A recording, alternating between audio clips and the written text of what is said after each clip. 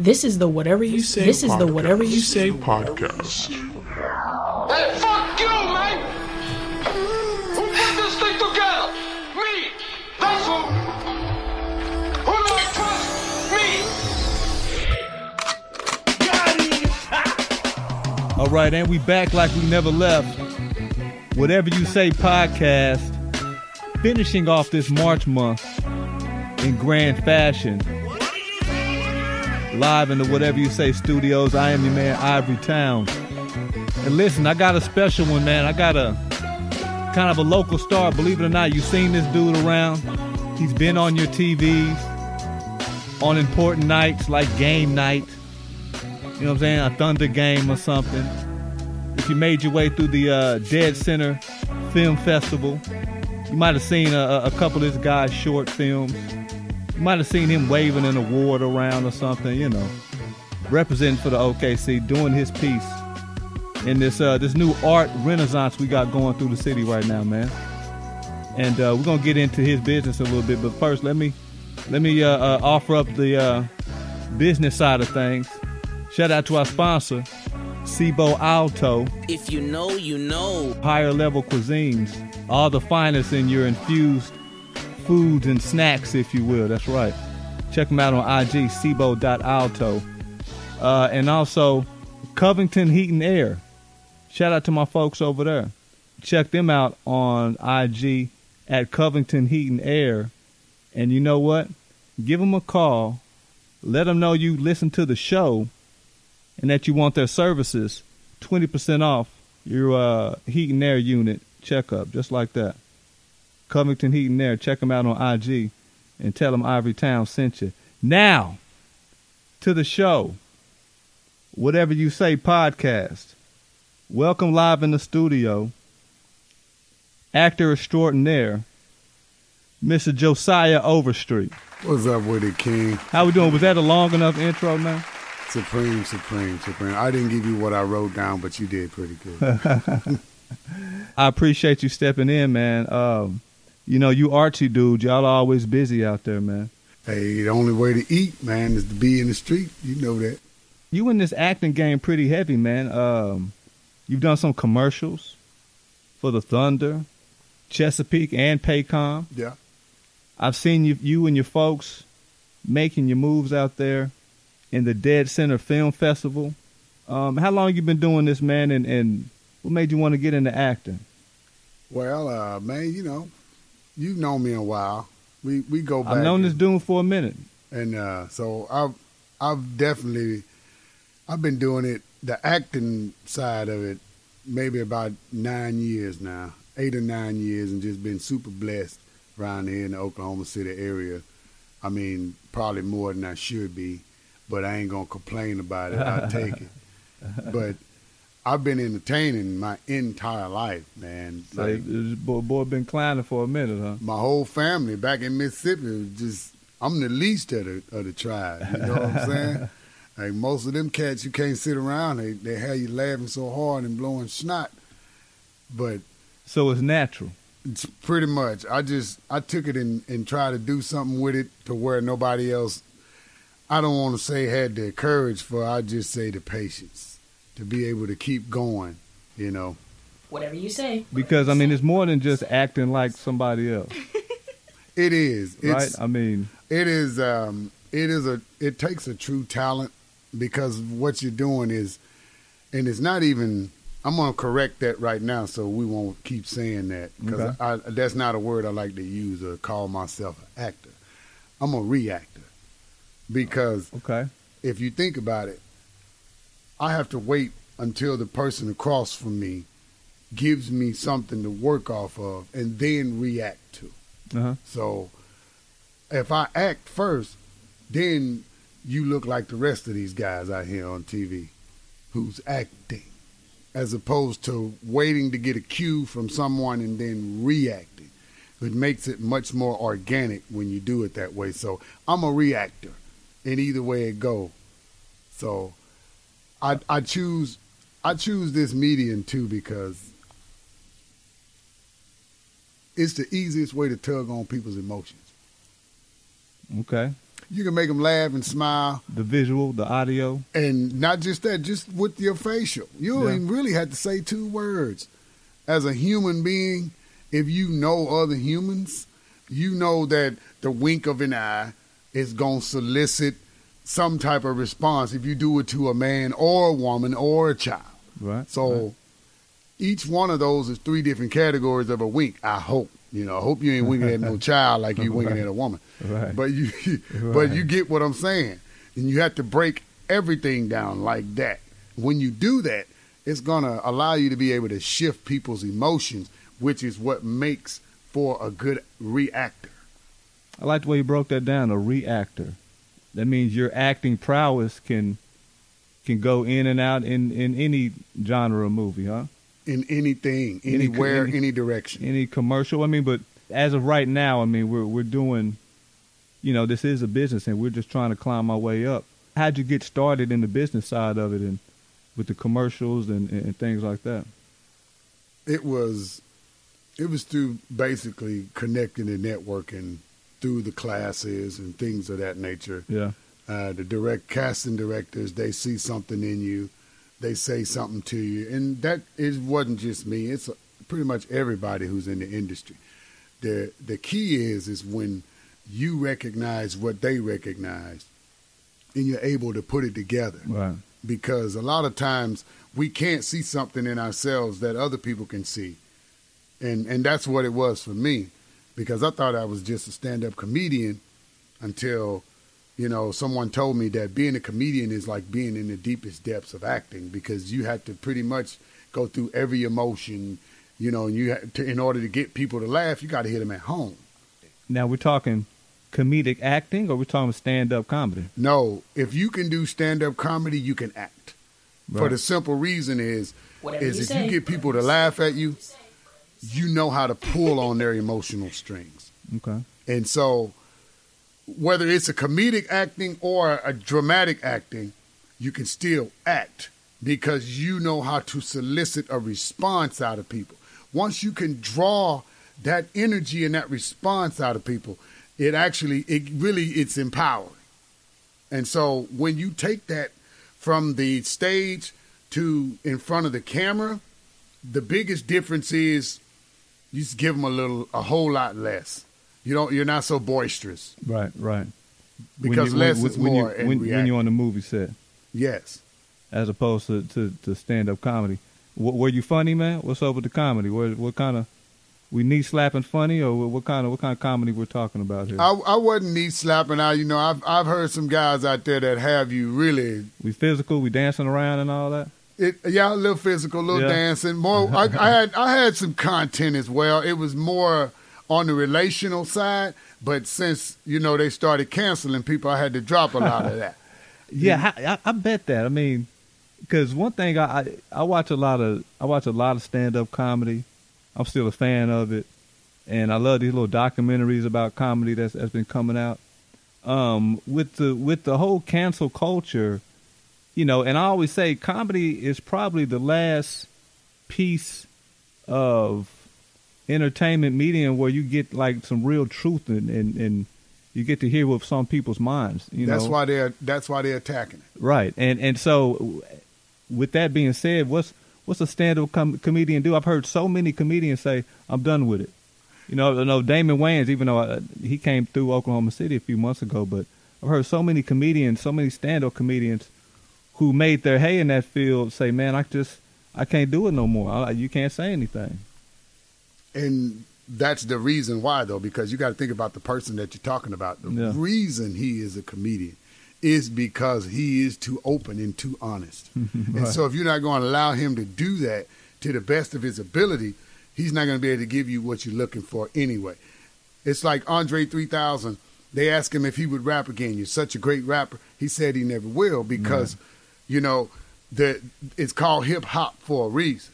You got to be hip in order to be involved in it anymore. And at his age, he doesn't feel like he's hip anymore. Some of you old niggas didn't get this. Some of you old niggas still out there swearing you. Nah. Fighting in the club. Nah, fall back. Fall back. But I'm honestly, I think things are probably, we're going to go through a rough time, but I think they'll probably get back on track. I really believe if we can get the music back to where we need it, because like we were talking about before we came on air, especially with our people, if we can get the music back to where we were talking about love and unity, like I think we could get back there, because like now you listen to some of the stuff on the radio, it's literally everything about nothing. Right. It's what they're talking about. Yeah. But you think about the stuff that people had, the music they had to make that was good. It needed some type of life struggle. And these kids nowadays, I don't feel like they got no struggle. I mean, everything is technical. Everything is right now. You can get to any piece of information you want. And think about it. Think about it. Any great piece of music, every great piece of music that's come out of pain. Yeah. Look, Tina Turner, pain. Yeah. Michael Jackson, that boy went through some pain. And I think right now it's confusion. And that music sounds different. Music out of confusion sounds a little different than music out of pain. And music out of love. Yep. Music out of confusion, it has a little bit of everything in it, right? And that's one thing I'll say about music. It's a little bit of everything just thrown in there, and just you don't sit down in the studio and vibe with your fellow artists anymore.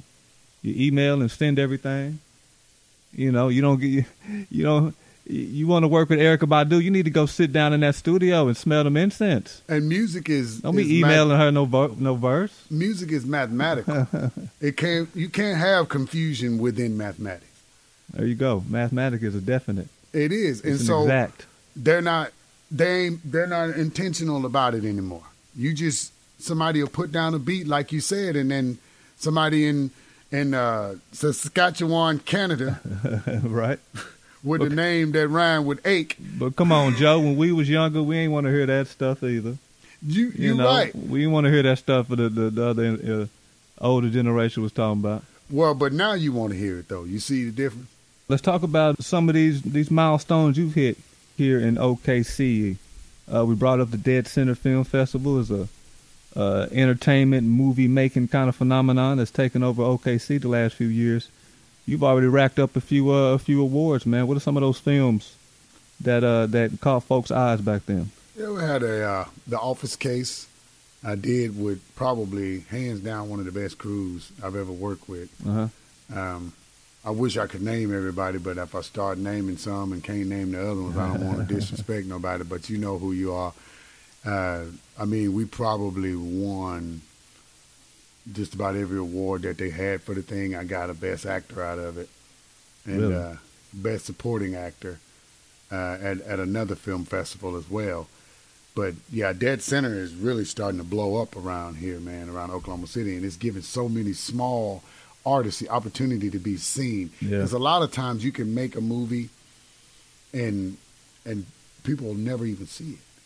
I mean, you can make a movie on your phone. Right. As long as you got the fortitude to stick with it and get it done. I mean, really, if you got somewhere to show it, most times there's somebody who want to see the movie. Mm-hmm. There's almost 8 billion people on the planet. So there is enough people that think like you. You just have to have the stick-to-itiveness and the fortitude to move forward and continue and don't be scared. But that's a bar right there, folks. There's enough people that think like you. Believe it or not, there's 8 billion people. That was I think a lot of people like to hear stuff like that, man. Especially people in that artist realm. You know, people in the arts like that, where not many pats on the back. No, it ain't. In that artist kind of coming up from the ground up type world. You don't get many rewards. And telling people there's enough people that think like you. Believe it or not, people will pay for your talent, but you gonna have to believe they'll pay for it first. Right.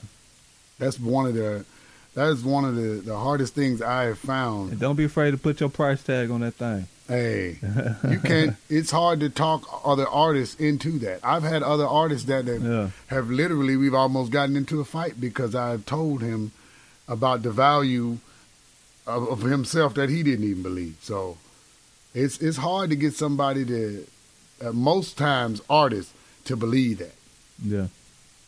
I think, one artist that's kind of, really spearheading a whole little movement with that type of thinking, and I know that's, it's not like it's anything new, but this guy's kind of at the pinnacle of confidence in yourself, no matter how silly you look and, how silly you sound. But Kanye West, I know it's two totally different mediums, but, what kind of influence and have you seen in that acting realm and just the artist world and just as a whole with folks with that type of thinking, not even talking about his type of talent, but just, I can do this. I'm not scared to do this. I'm not scared to say this.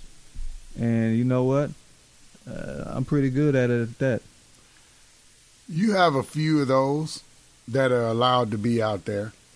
Does that help in your world, in the movie making world? Does that even help? Not for business purposes. I'm about to say, sounds like that doesn't even really help. You can make a lot of friends, but you're not gonna probably get a lot of money when you're on that level. So you do have to be careful. But in saying that, you got to be realistic also. As a black man, you really got to understand a lot of things in the industry. But the number one thing you need to understand is you got to be business professional at all times. And if you don't watch it, there's somebody watching you at all times. And a lot of times when you get started in anything, you don't know the etiquette. Right. So you're feeling your way through it. And we don't have that opportunity to feel our way through it. You screw up in this industry and it's big enough, and it ain't even got to be big. And nobody else will deal with you, man. They won't deal with you. That's why even when you don't know somebody's looking, you need to be making sure you got your ass on tight. Yeah. And your lips tucked in so they don't look too big. And, but I hear you though. I hear you. And as a black actor in a red state, let's keep it real. I mean, and it's acting, it's quote unquote, I know it's no matter whether it's local or national or whatever, we're talking about Hollywood and we're talking about, trying to rub elbows and get to that level. There is an etiquette that is expected. That, we, as I throw air quotes around it, we don't know about. We're not privy to it. How difficult is that? Is that just to kind of find out on the go? It's no difficult than, figuring out that you're not going to get that raise that you was promised. You start to get used to it, and I have a lot of homies that's white. Love them to death. Right. And I have nothing but love for them or any other race, and including my own.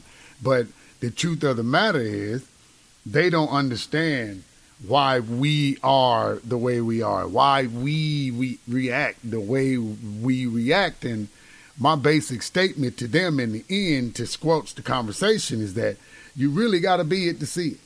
Because that's really it. I'll never know what it's like to be white. I'll never know what it's like to wake up without a care in the world, because I'm always under fire. You'll never know what it's like to wake up under fire every day. Uh-huh. So I don't judge them for that, though. I look at it in a position of, I wish they would, come aboard in my way of thinking, and maybe I could meet them in the middle. But without a conversation, that ain't going to happen.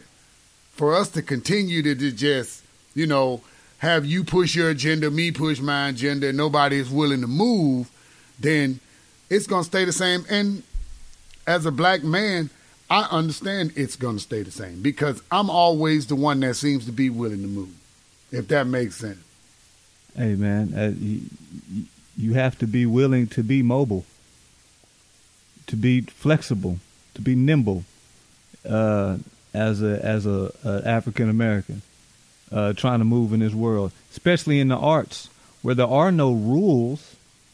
right? No rules, no degree you gotta have, no. Well, actually, there is a rule. It's the golden rule. Be good. No, the man with the gold rule. There you go.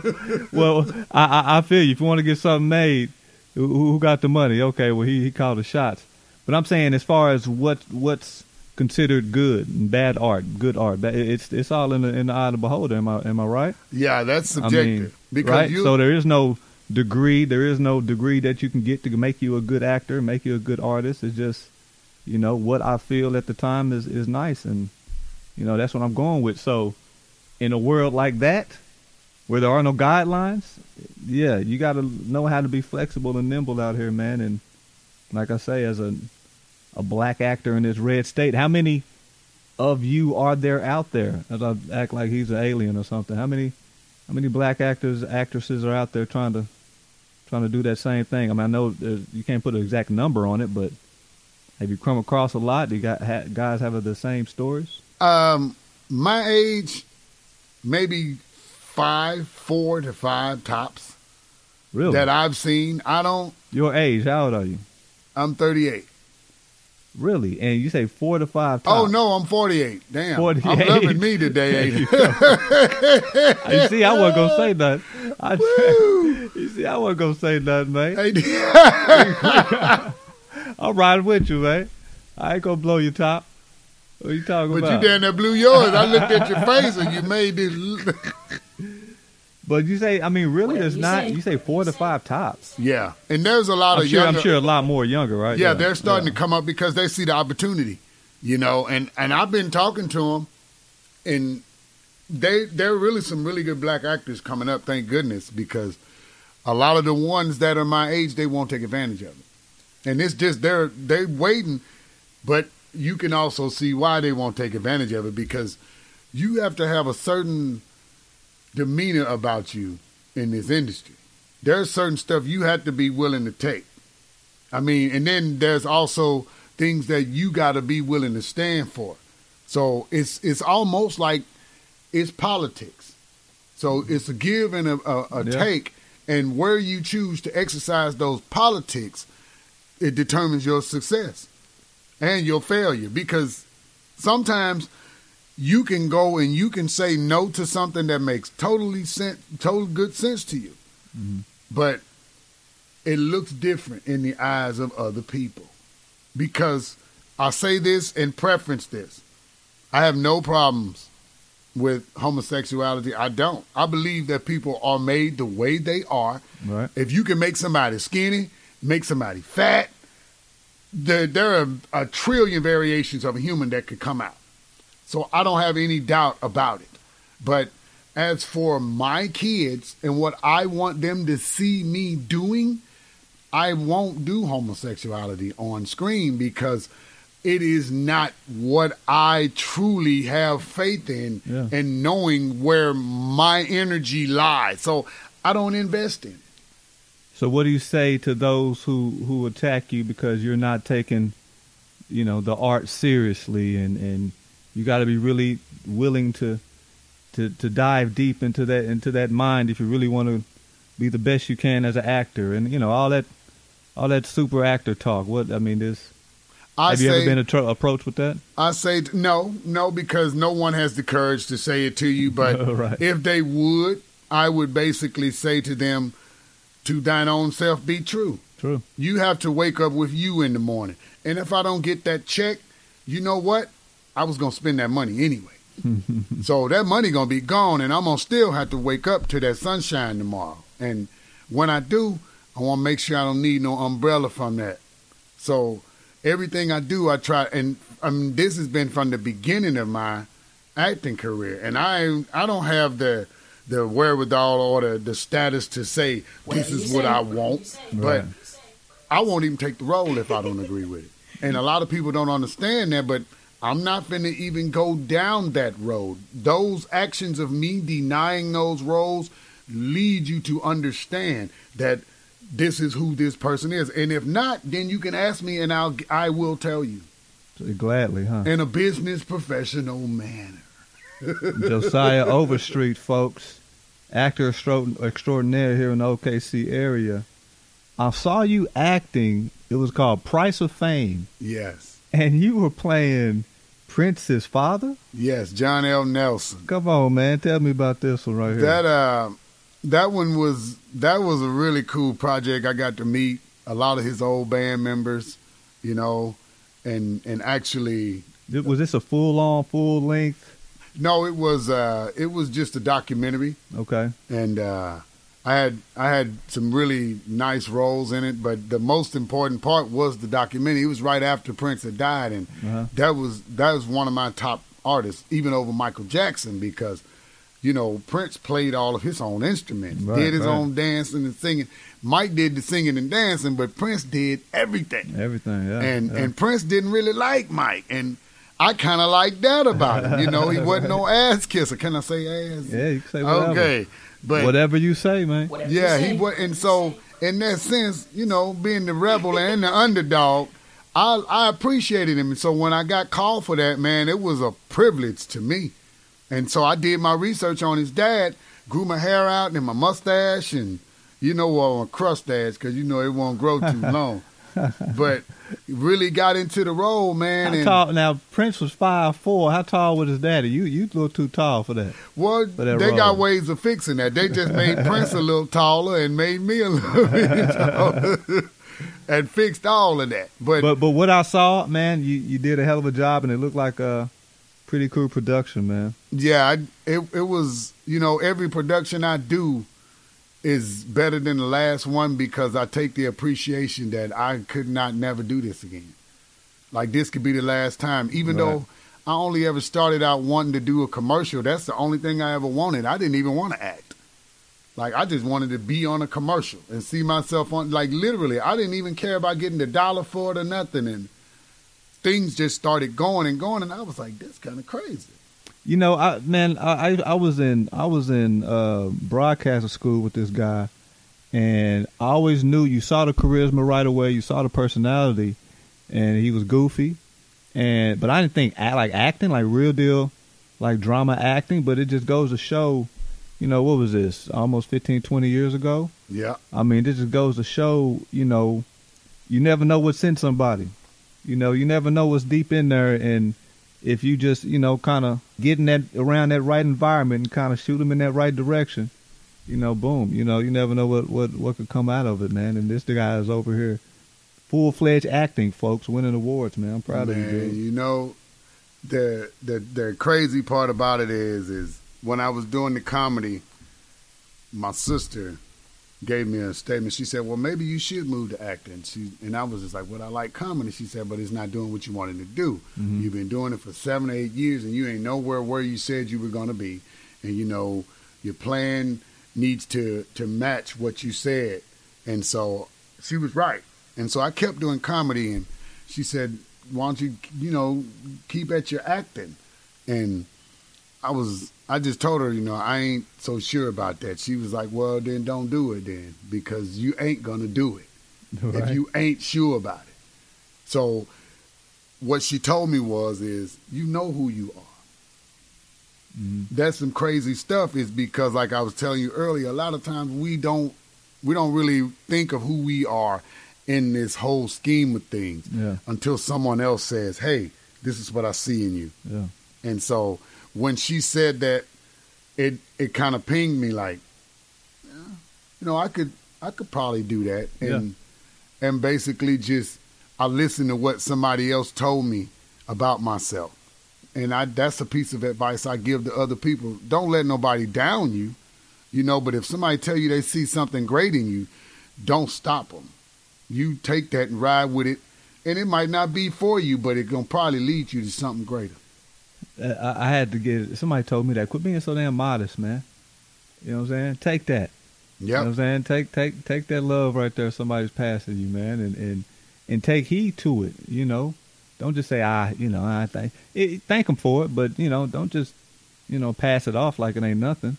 Especially if you know deep down it's something you got an interest in anyway. Man, diamonds come in many forms. There you go. They ain't just got to be shiny. So, I mean, really, the acting part, that's when it hit at that part. You're fully grown male at this point. As a kid, it wasn't, or was it comedy first? Well, it was. Well, I'll go back. It was as a kid, but I never had that psycho mentality that you have to be an actor. It didn't come until I was older. And when I say by a psycho is you really got to be crazy to think that you can be one of the best of anything in the world. Mm-hmm. I mean, you have to take an attitude, and when people tell you no, you got to get dyslexic and turn it to on. And really, it is psychotic because I have set up and I've told myself, nobody's better than you. And I've watched guys walk out of the room in an audition, and they will pass me. Why they passing me? I'm shaking like, oh, shit. Bruce Davis just got through auditioning. And I watch him, you know, and then I go in my head like, but he can't touch you.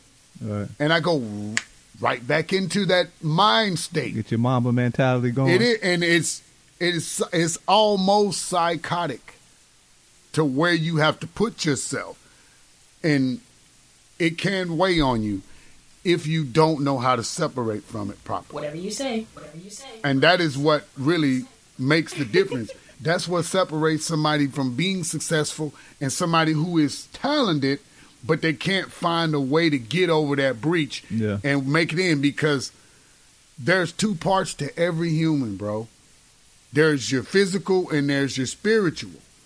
You have to break free from that physical nature because it's selfish by nature. And you can't go in that direction. The greatest thing in the universe, and I'm going to say this so everybody hear me, and I'm going to say this for real. The greatest thing in the universe is love. But how can you love anything when you're under fire, under pressure all day, every day like we are? You got to get separation from self. And the best way to do that is through meditation. Mm-hmm. It's like wearing a Spider-Man suit, man. If you got that suit on all the time, you're going to think that suit is a part of you. If you're wearing it every day, you remember how in Venom, it just stuck to him, couldn't get it off. Right. It's a part of you at that point. You got to separate from that. And within that separation is rejuvenation. So when you rejuvenate your spirit, which is your energy, you can get back in the fight. How long you been meditating?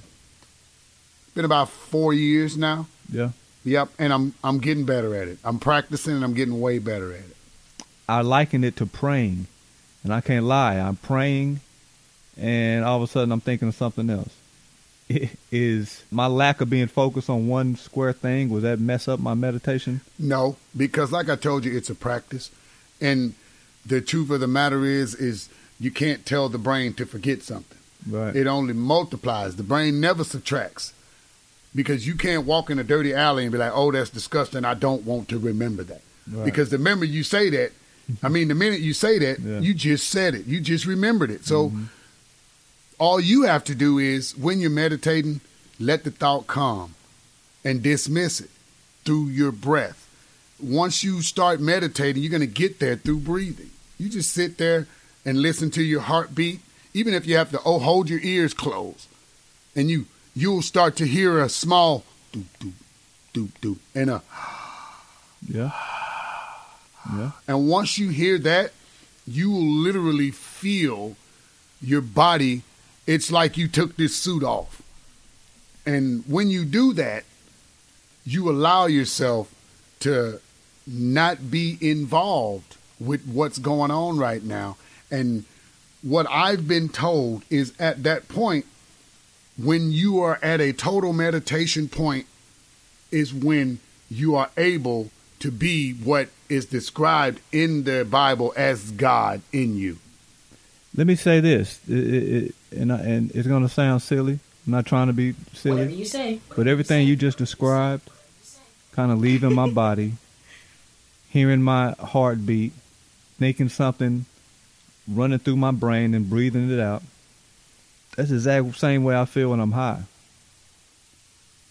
Can I just, is that the similar state?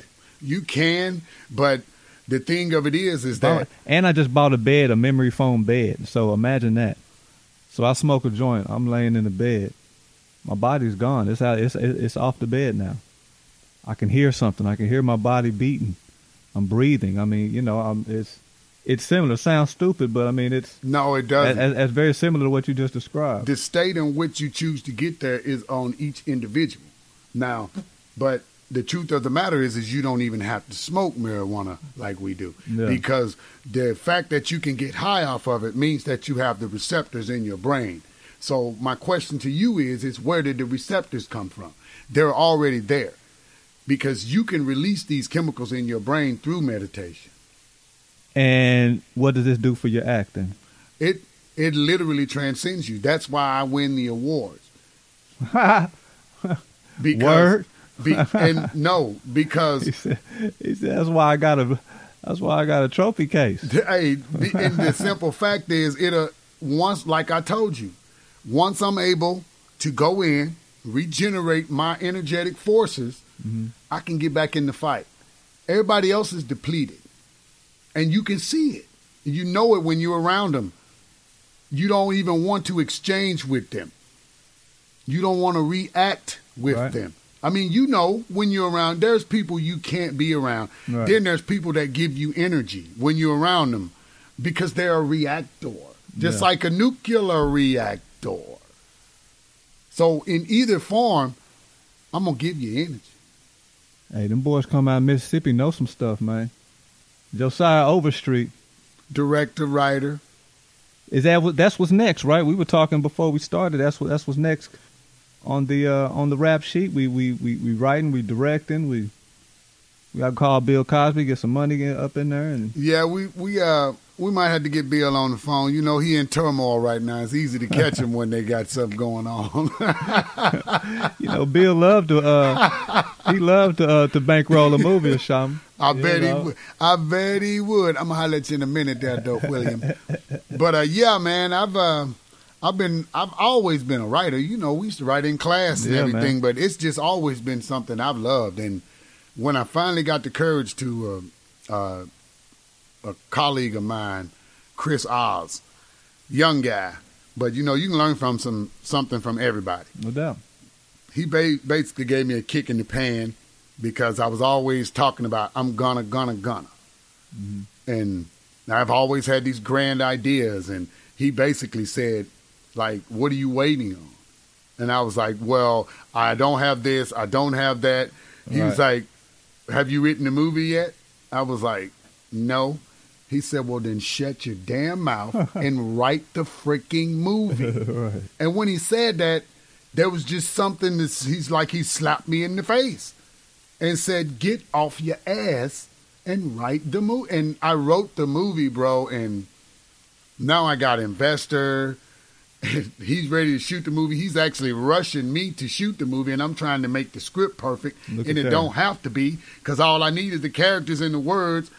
But I want to make sure when I put it out there, it's professionally done, and it's received by everybody professionally, because that's how I want to be seen in the industry. But you know what? And everything you just described, I'm kind of going through the same thing with this podcast, man. And, and like you're up against 11 million scripts, right? There's 100 million people out there trying to do the same thing you're doing.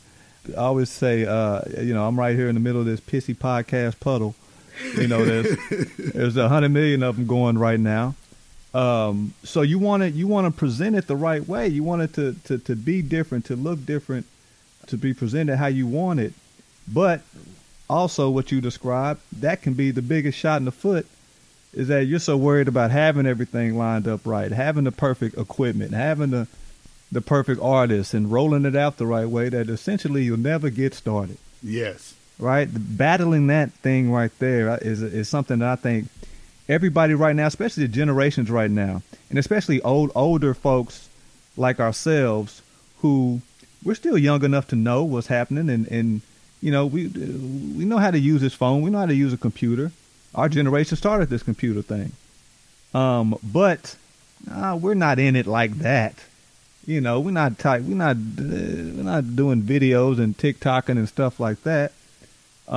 We still want to promote it and do our stuff the old school way. You know what I mean? So, I mean, I think a lot of us are kind of right there in that middle ground. We don't want to commit ourselves too much to this social media goofy stuff, but we understand that you got to use it to get your stuff off the ground. And like you say, at some point, hey, man, you got to scrap all that stuff to the side and just get started with what you have, man. Yes. Getting started is the hardest part of anything. Yeah. And once you do, though, and like you said, in this piss puddle is life. Because the puddle ain't dried up yet. Yeah, nah. It could possibly rain in this piss puddle, and you could end up in a river, and you can't even taste the piss no more. You know, so you so numb to it. Hey, as long as you make your way back to the ocean, man, yeah. That's our whole life. I mean, really, that's our whole life is to make it back home. So. However you get there, brother, you got to go that way, but you got to go in the flow. You can't fight it. So in this podcast game, you're in the right lane because you love what you do. I know you do. I've seen you do it forever, and you're good at it. All you got to do is, like I said, let the repetition be the mother and the father to success. Yeah. And just keep hitting them over the head with it because you're giving it to them, but a lot of times, it takes people time to hear stuff, man. It just does. That's how life travels at a certain speed, and sometimes you ahead of it. Imagine if social media really gave your show to all your followers. They will, if you pay for them. Imagine if they really did, yeah. If you paid for them. If you can get enough, well, see, here's the thing. If you can get enough YouTube views to warrant Facebook paying you. Oh, yeah. See, and that's the thing, but... Yeah. Even within YouTube, there's a purchase because they're not going to just let you go out there and be seen by everybody. Just easily like that. No. Real quick, what kind of actor are you, man? Are you you always hear... I'm not an actor. Reactor. Let me correct. Let me get that. What kind of reactor are you? You always hear method, somebody who goes and lives on Skid Row so they can learn how to be a homeless man. Like, are you going that far with it, or improv is your thing? I am a reactor. So give me the script and let me see who I'm basing this off of. Let me see my co-star, and then you'll get me. Well, the way I do it is I'm every character when I get the script. You go over everybody's line. Yes, and that's what Will Smith said he did. It's easier because once you learn the motivation in the script, you don't even have to have the whole script to know how it's going to end. Yeah. Because, and then once you know a motivation, it comes to muscle memory. How well have you learned the script? How many times have you read the lines? How well do you know this script? So it changes with me. I am a method actor, but I will not ever sleep on no damn Skid Row. My back is too bad. But yes, I am method. Yeah. It's really hard for me to do it outside of that because at that point now I'm a method reactor. But after that, once you get into that point, you now have to create a process of getting out of character because what you don't realize is that really a thing? Yes. Well, what I found, and I'm being honest with what I found, is life is energy. All life is energy. Everything is energy. In order to be a different energy, you have to allow that energy into yourself. And people call it demons or whatever, but I don't believe that. I believe that we live in a big primordial soup in this universe, and whatever energy flow you flow at comes back to you. So, and if you can find that flow of that character, I can go super happy and talk super fast, or I can get my voice way down, real deep, talk really slow, and use my eyes and my eyebrow and change the whole scene with the exact same line. But it's what are you going to do that's going to determine what I'm going to do. So I'm fluid. You know, you're talking about, energy coming back around to you. I always tell my kids, I could be telling them something absolutely wrong, but in that same analogy, I always say, hey man, that's why the earth is round. And that's why it spins. And that's why it rotates as it spins. You're destined. It's destined to come back around, right? That's why folks just got through saying 2020 was like the 60s all over again. Because we was destined to come back around if we could keep doing stuff the same way. So I'm right there with you. Energy is nonstop. Whatever you And say. yeah, and these planets and this Earth, it spins and it rotates, and it's a sphere for a reason. It's alive. Yeah, it's alive, and it's gonna come back to you, man. As far as the method acting, give me an example of you going to go get ready for a particular character. You ever played a army sergeant and had to go do some boot camp, or? Actually, the DC sniper. I did some research on him. I think that's why. You did. I remember that one. You did. What was the name of that one? It was Murder Made Me Famous. Murder Made Me Famous. I do. I remember that one too. And you look just like the DC sniper. John L. Muhammad. Yeah, they thought so too. Damn, you do. You look just like the damn. Yeah, and I did the research on him, and all the way back to when he was in the Caribbean when he picked that boy up. And I think that's kind of what got me that role is because of the research I did. Is nobody knew a lot of the stuff I knew whenever they did the audition. I incorporated the things that I did the research on in the audition. Because he was a Marine or something, wasn't he? Mm-hmm. Yeah, Navy SEAL, something like that. Yeah. And I incorporated the outfit in my audition. The same haircut in my audition. Okay. I looked at his picture and I matched it. And you know what a thumbnail is, right? Right. I made sure that's what showed up on my audition. And so that's another thing for actors to understand. If you're doing a character piece and you can kind of match the character look, let that be your thumbnail. So that be the first thing they see when your picture come up. They can go, oh, if you want something, any advantage you can get to capture these people. Give them a face? Because they're looking at 1,000 people a minute, man. So don't give them just a smile, your regular driver's license face. No. You want give them a character face. You want that character face. That's what you wanted. That's some game, y'all. That's some game. Don't be so, my headshot looks funny. No, you wanted to give it some personality. And it doesn't even have to be the headshot. If you know you're getting ready to do a role, with the way these cameras are nowadays, you can take your own picture and let that be, and see, it won't even be a headshot because when you doing your self-tape on your demo, you got to do that recording.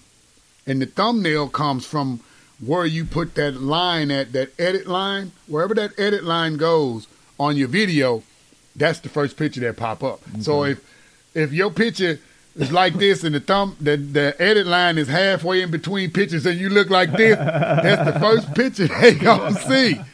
Yeah. So you want to scroll down and do the editing. That's some game, y'all. And hit that thumbnail right where you want to show that character piece. And that's the advantage. That's how I get a lot of my roles. Give me an example of an audition you killed it and you knew you did. I went in for an audition for one role and I thought I did a good job for the role. And then the casting director sits back, puts his hand on his cheek, and he says, huh. And he says, stay right there. He came back. He had 10 pages in his hand. He said, I got you in mind for something else. I looked at it, and it was for the role of Bass Reeves. You know who Bass Reeves is? No, who was that? He was the first black U.S. Marshal. Okay, word. That's who they fashioned the Lone Ranger after, but they made him white. But Bass Reeves was black. He was a slave who beat up his slave master and ran away into the mountains during the Civil War. Okay. Whatever you say. And he was out there catching criminals in the Indian territory when all of the white boys was fighting away at Civil War. So he pretty much had the run of the Indian territory. The white boys couldn't go out there. So when Civil War was over, they still couldn't go out there. Okay. And they had to have somebody to go get these people. It was him. He was a genius, man. And they had me read this role. I walked in. I didn't even know who he was until he gave me the script, and I went home and did my research. But when I saw it was a cowboy, I didn't even know he was black.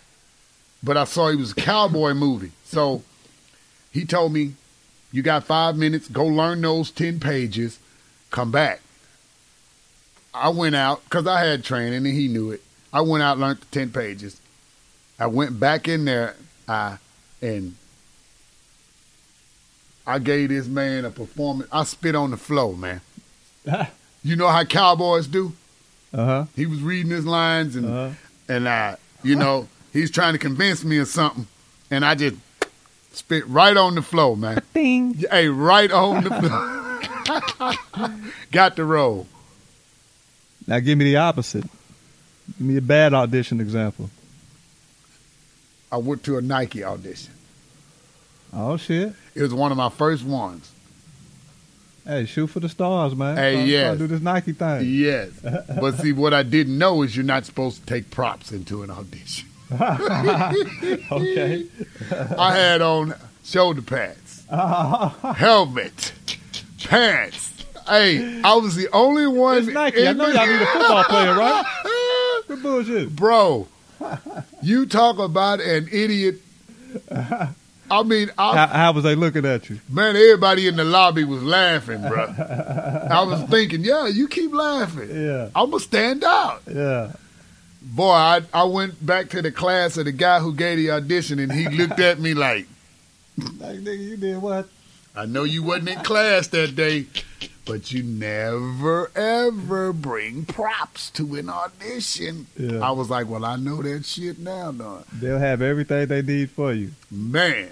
They want you to answer the phone. They'll have a phone. Boy, there you should have for saw them folks' face when I walked in. It looked like somebody slapped the hell out of one of them, and then the other ones was surprised, like, look at this nigga. Like, he just insulted Ray. We can't believe he did that. But, you know, that was something that stuck me, and it was pain. And pain is the best way to learn. How was that walk out? Was it an embarrassment? Was it kind of? Oh no, I'm laughing it off. Hey, now, I was a mother-loving man when I walked out, like I was a mother-loving man when I walked in. There you go. But when I got in the car, though, I damn near disappeared. I shrunk down so little in that seat. I took that shit out so fast. He gonna cry in the car. Yeah, he did. And he did. Hey, man, you live and you learn, man. I always tell my kids that wasn't a loss, that was a lesson. Hey, man, you know that the losses are way greater than the wins. So that makes the losses a win. No doubt. Where does religion fit in acting in Hollywood and trying to make it? We ain't got to get too deep because we know what Hollywood comes with that. When you bring up religion in Hollywood and all that, but like I feel like there's some stuff you gotta kind of turn a blind eye to, man, and I think religion. I think Hollywood is like America when it comes to religion. From what I've seen, they're pretty loose on it. A lot of them don't want any religion, right? Like really. But as far as it goes, when it comes to placism, it's like everything else. It's if you are an Italian actor, know your place. If you're a black actor, really, it's like everything else. Know your place. If you're a Jewish actor, you know where your place is. You number fucking one. And, I brought up Kanye earlier, And, you brought up the Jewish thing, and we know he kind of got canceled and went through his heat with the media and everything for saying what he said about the Jewish faith and all that. And it's not like he was wrong, but it's just, all the extra stuff. I don't even know what he said about the Jewish faith. I honestly don't. I don't know what he said or with what happened with Kyrie. With Kyrie. Yeah, I honestly don't even know what was said. Well, all I know is that you have a right to think what you want to think. Why should I not have a right to think what I want to think? And that's for any person on the planet. Yeah. If you think that you have a right to think something and that I don't, how dare you? Who are you to tell me that I can't think when you can think for yourself? But I need to listen to what you say, but you shouldn't have to listen to me. Well, earlier we were talking about etiquette, right? And there's a way you got to move out here when you want to rub elbows and climb to a certain level, especially in acting and anything really. That is true, but we also spoke of, and I think we're just missing that particular part right there. And as far as the Jewish thing, is that can you see it at your level? In acting, is it that prevalent? It is. I'll say this. You know who you are because you're made to know who you are in this industry. When you say that, you mean like as far as an actor, you say if you're a black actor, what, you're expected to know how to dance? You better know how to dance. You better know how to sing too. If you're an Italian actor, you better learn how to be a gangster. I won't go that far.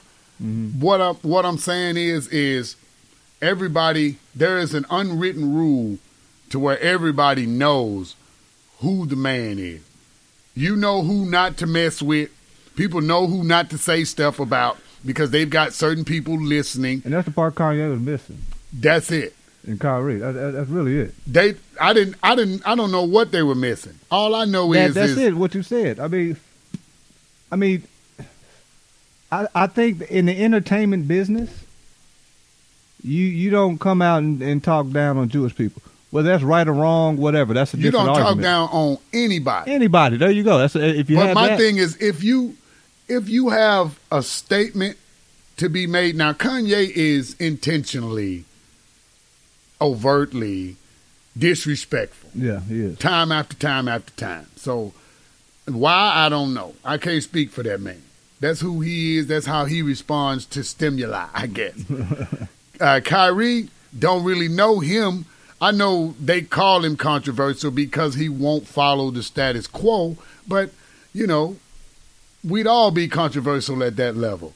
You give us $1 million. Hey man, you young, $1 million, $100 million. You see, and so 200-300 at that age with that amount of money, and I wouldn't listen too much. Everybody ain't LeBron. Right. Everybody can't just have total control and autonomy over everything that they have to where they feel like that's all they have. Some people want to be able to, like I said, wake up in the morning with that sunshine and let it shine down on them and have it not be a burden, because the things we do a lot of times, it can create a burdensome situation.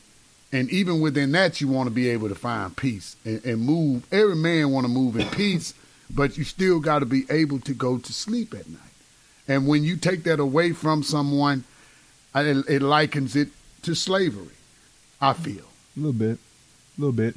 And on that note, before we started, you said being an actor is like being a prostitute. Yes. Explain that, man. Well, Now you mean just on a just base level? Well, just, hey, a director tells you to do this. Yeah. Producer tells you to do that. Yeah, because there's been... You have to do this to get this money. There's been... That's all other stuff, right? Bend over like this. Hold it right there. Now, be that's, quiet, though. I don't want you to say nothing. Just shut up. But that's all other stuff, right? Well, no. No, because if you look at the history of podcasting, it didn't start out with whoring. Well, no, there's freedom in podcasting. Yeah, There's a lot of freedom. You didn't start out with prostitutes. That's the original actors were prostitutes. They were actresses. They were prostitutes. So it has evolved in the saloons back in the day, huh? Yeah. So it wasn't even saloons. They was just probably sitting in huts with straw on top of them. Caverns. But it's the originality of it is I mean, the origin of it is to me nothing that you can start from something and it doesn't stay that way. You can't get rid of that culture. And that's why you hear now with this Harvey Weinstein and all of this, that's been going on since the beginning. Yeah. You know? Yeah. It's just now, whatever agenda is at play. I don't choose to assume to know. But, you know, now is the time for it. Toxic masculinity, which you shouldn't have never accepted it. Yeah. And because, like I said, everybody ought to be treated fair. I don't care who he is, man, woman, dog, child. Well, I mean, I ain't going to treat no dog like no human. No. I ain't that guy. No. But everybody should be treated equal.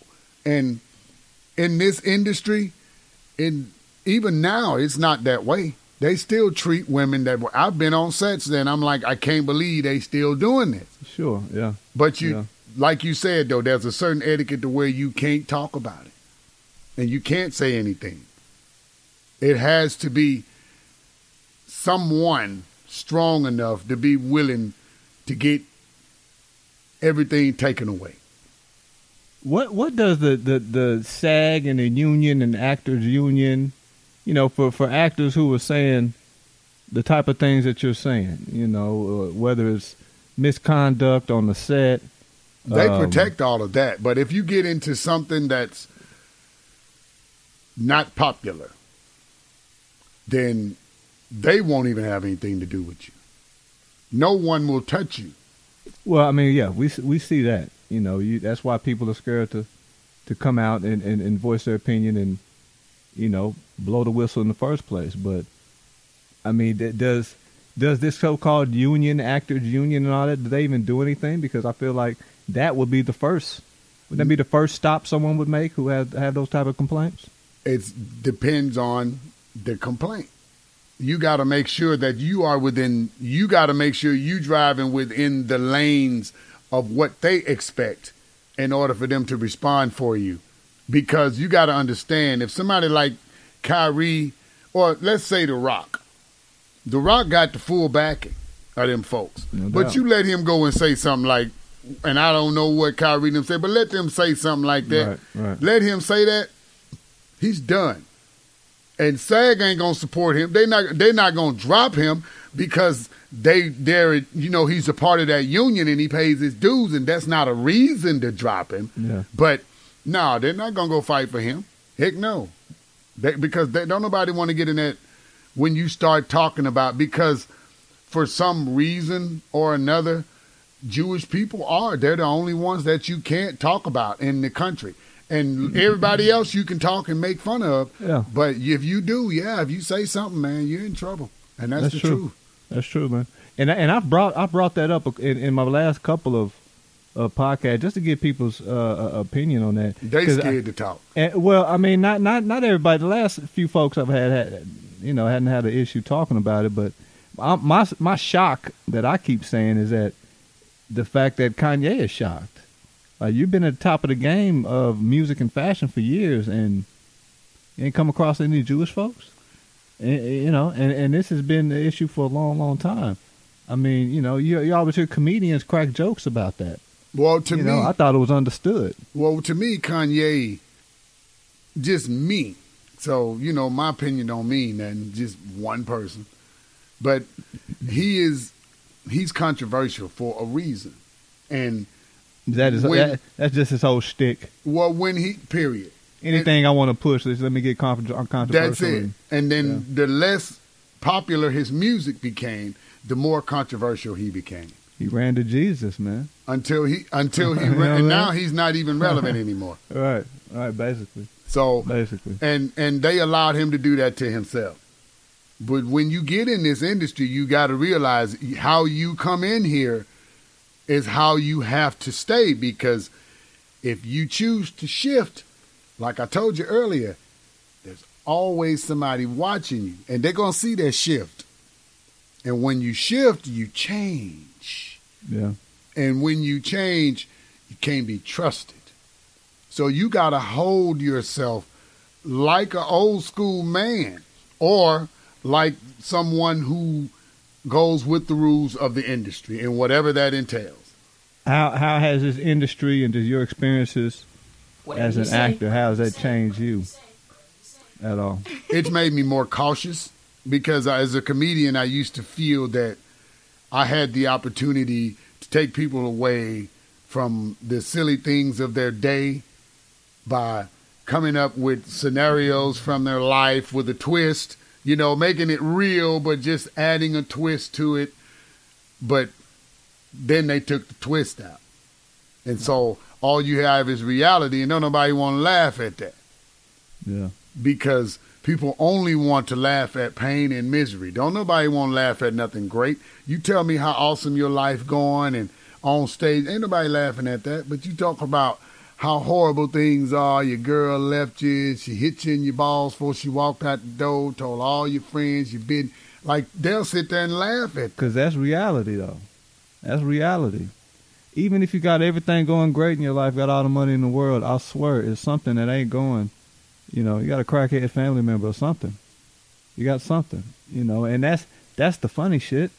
You know, reality is the real, is the funniness. But now you can't even express reality.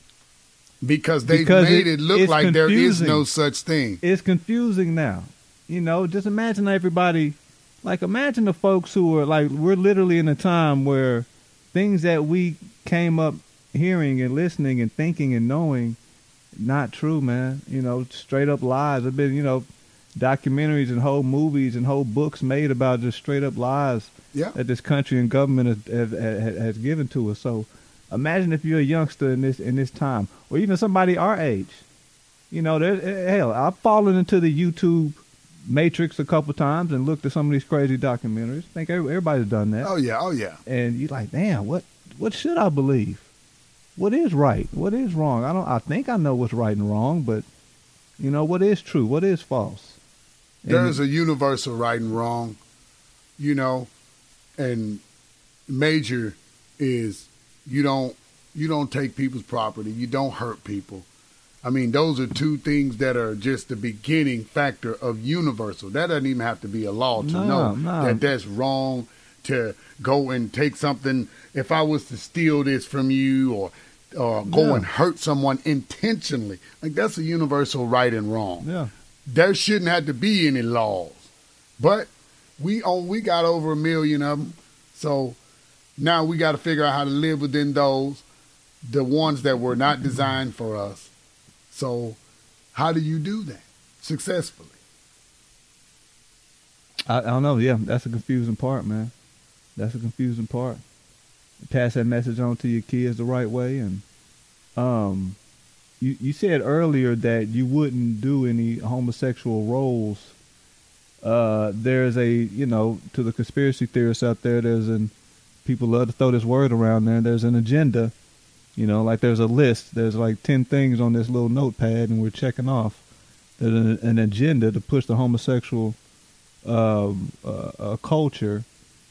And do you have an issue, or I know you don't have an issue with folks who do take on homosexual roles, but do you think there's an agenda to purposely get the black man to, you know, listen, my man's killing it right now. Jonathan Majors, right? The Creed, he's in Creed. He was in, what was it, Ant-Man and all that, right? He's killing it right now. But damn, he's taking some suspect ass pictures with the thigh high boots and you know this whole just dress however you want to type of culture we got going on right now. Is there an agenda to feminize the black man? I don't know. I don't think there is. One thing I will say, I was talking to my lady the other day. We know there's gay people all over this world.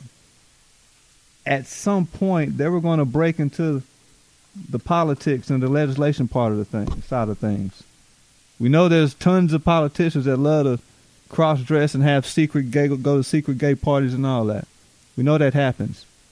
I think at some point it was inevitable for those people to seek out in the politics and gay politicians wanting to free up that side of their lifestyle.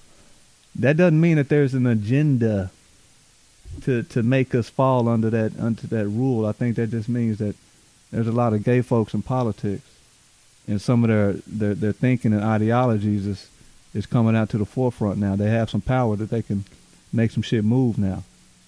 And I think it's been like that for a while, but it's just taken till now for them to get the power. Do you think that's the case in Hollywood? I'm sure you've seen the video where we got all the top black actors at some point. They had to put a dress on Whatever and you say. and do some gay shit. I don't. You fall to that type of thinking? I don't. I'm gonna be real with you. I don't think of it in that sense. The way I see it is that there is a greater presence among us that is trying to destroy the masculine, because if they can achieve that, then they can take over the natural feminine, because the masculine is what protects the natural feminine, to me. And some people call it old school, but the way I see it is if you snatch the man, we've already seen what it does to the family. Mm-hmm. If you snatch the man away from being there to protect the woman, that's who they're after, because the woman controls everything. And you know this, I know this. Everything we do is really, in a sense, to leave our legacy behind. And it takes a woman to be there to do that, because she got that portal, that womb, to give us that. And so we die. We work our butts off. And, men take a lot of bull crap and saying how horrible men are this to women. But, most of the brothers I know, they're not going to work out there busting their butt all the time, man, because they don't like their woman. Right. Y'all got issues right. and that y'all need to figure out. But, like, in my mind of knowing from what I see, it's not just the acting. It's every inch of society. A woman doesn't need a man anymore. They don't need him anymore. They'll tell you that. But it's by design. You think so? It's by design. I know it is. If you look at, there are certain things that you have to consider. And when you start to take a look at all the stuff that's been going on with the inner cities, what they're finding in the water, and with that alone, if you look at some of those chemicals that are in the water, it shows you that it reverses the sexes. With marijuana, it shows you that it over time it feminizes men. It alters the testosterone. Yes. Lessens the testosterone. Yes. I've heard that. Listen, I don't know as far as what's in the water. I don't know about that one, Joe. I'm telling you. I guess I got to look into that. It's the parts per million of the things that they're allowing in our water, the drinking water out of the faucet. That's why there ain't been a day in the last 10 years I've had a sip of drinking water since I've learned this. No, I'm in Midwest City. The faucet water here is terrible. It's terrible. I got a water machine in my house. Had one for the last 20 years. Yeah, I can't do tap. Yeah, ionized. Can't do it. The ionizing machine that's the best. Yeah. Because what it does is it put ions in your body. Yeah. Which lifts your acidity content. It gets rid of all that acid in your body and it makes you more alkaline. Which your alkaline being, you stay healthier when you're at an alkaline state. Not eating all that acidic foods. And like that water is the key to what they're doing with this whole situation. And people will call it a conspiracy or whatever. And I'm cool with that because they're the ones saying it. You can go on the government websites and see what the stuff is in the water, and then you go look at the chemicals in the water and then do the damn research yourself. Yeah, I don't get that. I don't get the water catching on fire and the brown water. I don't understand what the issue is with that, man. I mean, and even the water that looks good. You're right. I mean, there's all type of shit in this water, man. Who knows? And you can test it yourself, man. Yeah. They got water testers. All you got to do is go, and they give them out for free at these little old places. They be trying to sell these water treatments for your home. They give out the kits all day. You just go, and they'll give them to you because they want you to know what's in the water. Yeah. So you'll buy their system. But, man, it's horrific what's going on.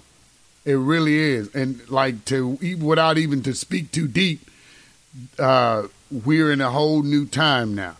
Things of old have changed. It's over. There will never be a good old day in the whole like it used to be. Pre-pandemic will never be again. Yes, that's over. It will never be again, man. Party's over. What did that do? I mean, I know it shut some production down in the movie game. I was good. I filmed 2 movies during COVID. See there? Most actors could. See there? My man hustling over here. He said we getting it in. Yeah, one of them yet to come out. So how was that? Was it? I mean, I guess you couldn't do. It was too easy to do a movie about the pandemic, right? Yeah, and then people didn't want to touch it. It's too soon, and you still can't touch it because you can't even say the word. You got to be careful what you say because now algorithms are listening to you. Yeah. And if you put certain videos out, they'll cancel you off of Facebook, YouTube. Yeah. They will, and just for saying a word. Nah, yeah, you put your post out there, they'll let you know where you get this from. Wrong information. Yeah. What is this? You need to. And that's ridiculous, man. I don't know. I can't say I'm mad at that. I can because people ought to be able to discern. Well, you're right because some people ain't got the mental capacity. Right. I mean, and I can't lie. I read headlines and keep scrolling and say, you don't say. No, I get the researching on your ass. But I mean that's what we should do. I'm just saying the average person, they just reading headlines and keeping it moving. Yep, believing that. I go straight to the research, man. Like seriously, you don't talk about stuff you don't know. Yeah, no, I'm with you, man. Josiah Overstreet, dude. Listen, man, it's a deep guy. He's not just out there just acting and clowning for y'all.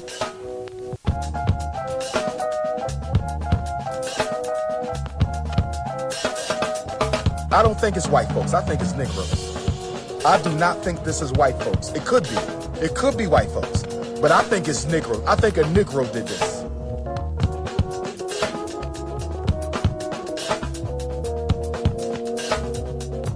This is the Whatever You Say podcast.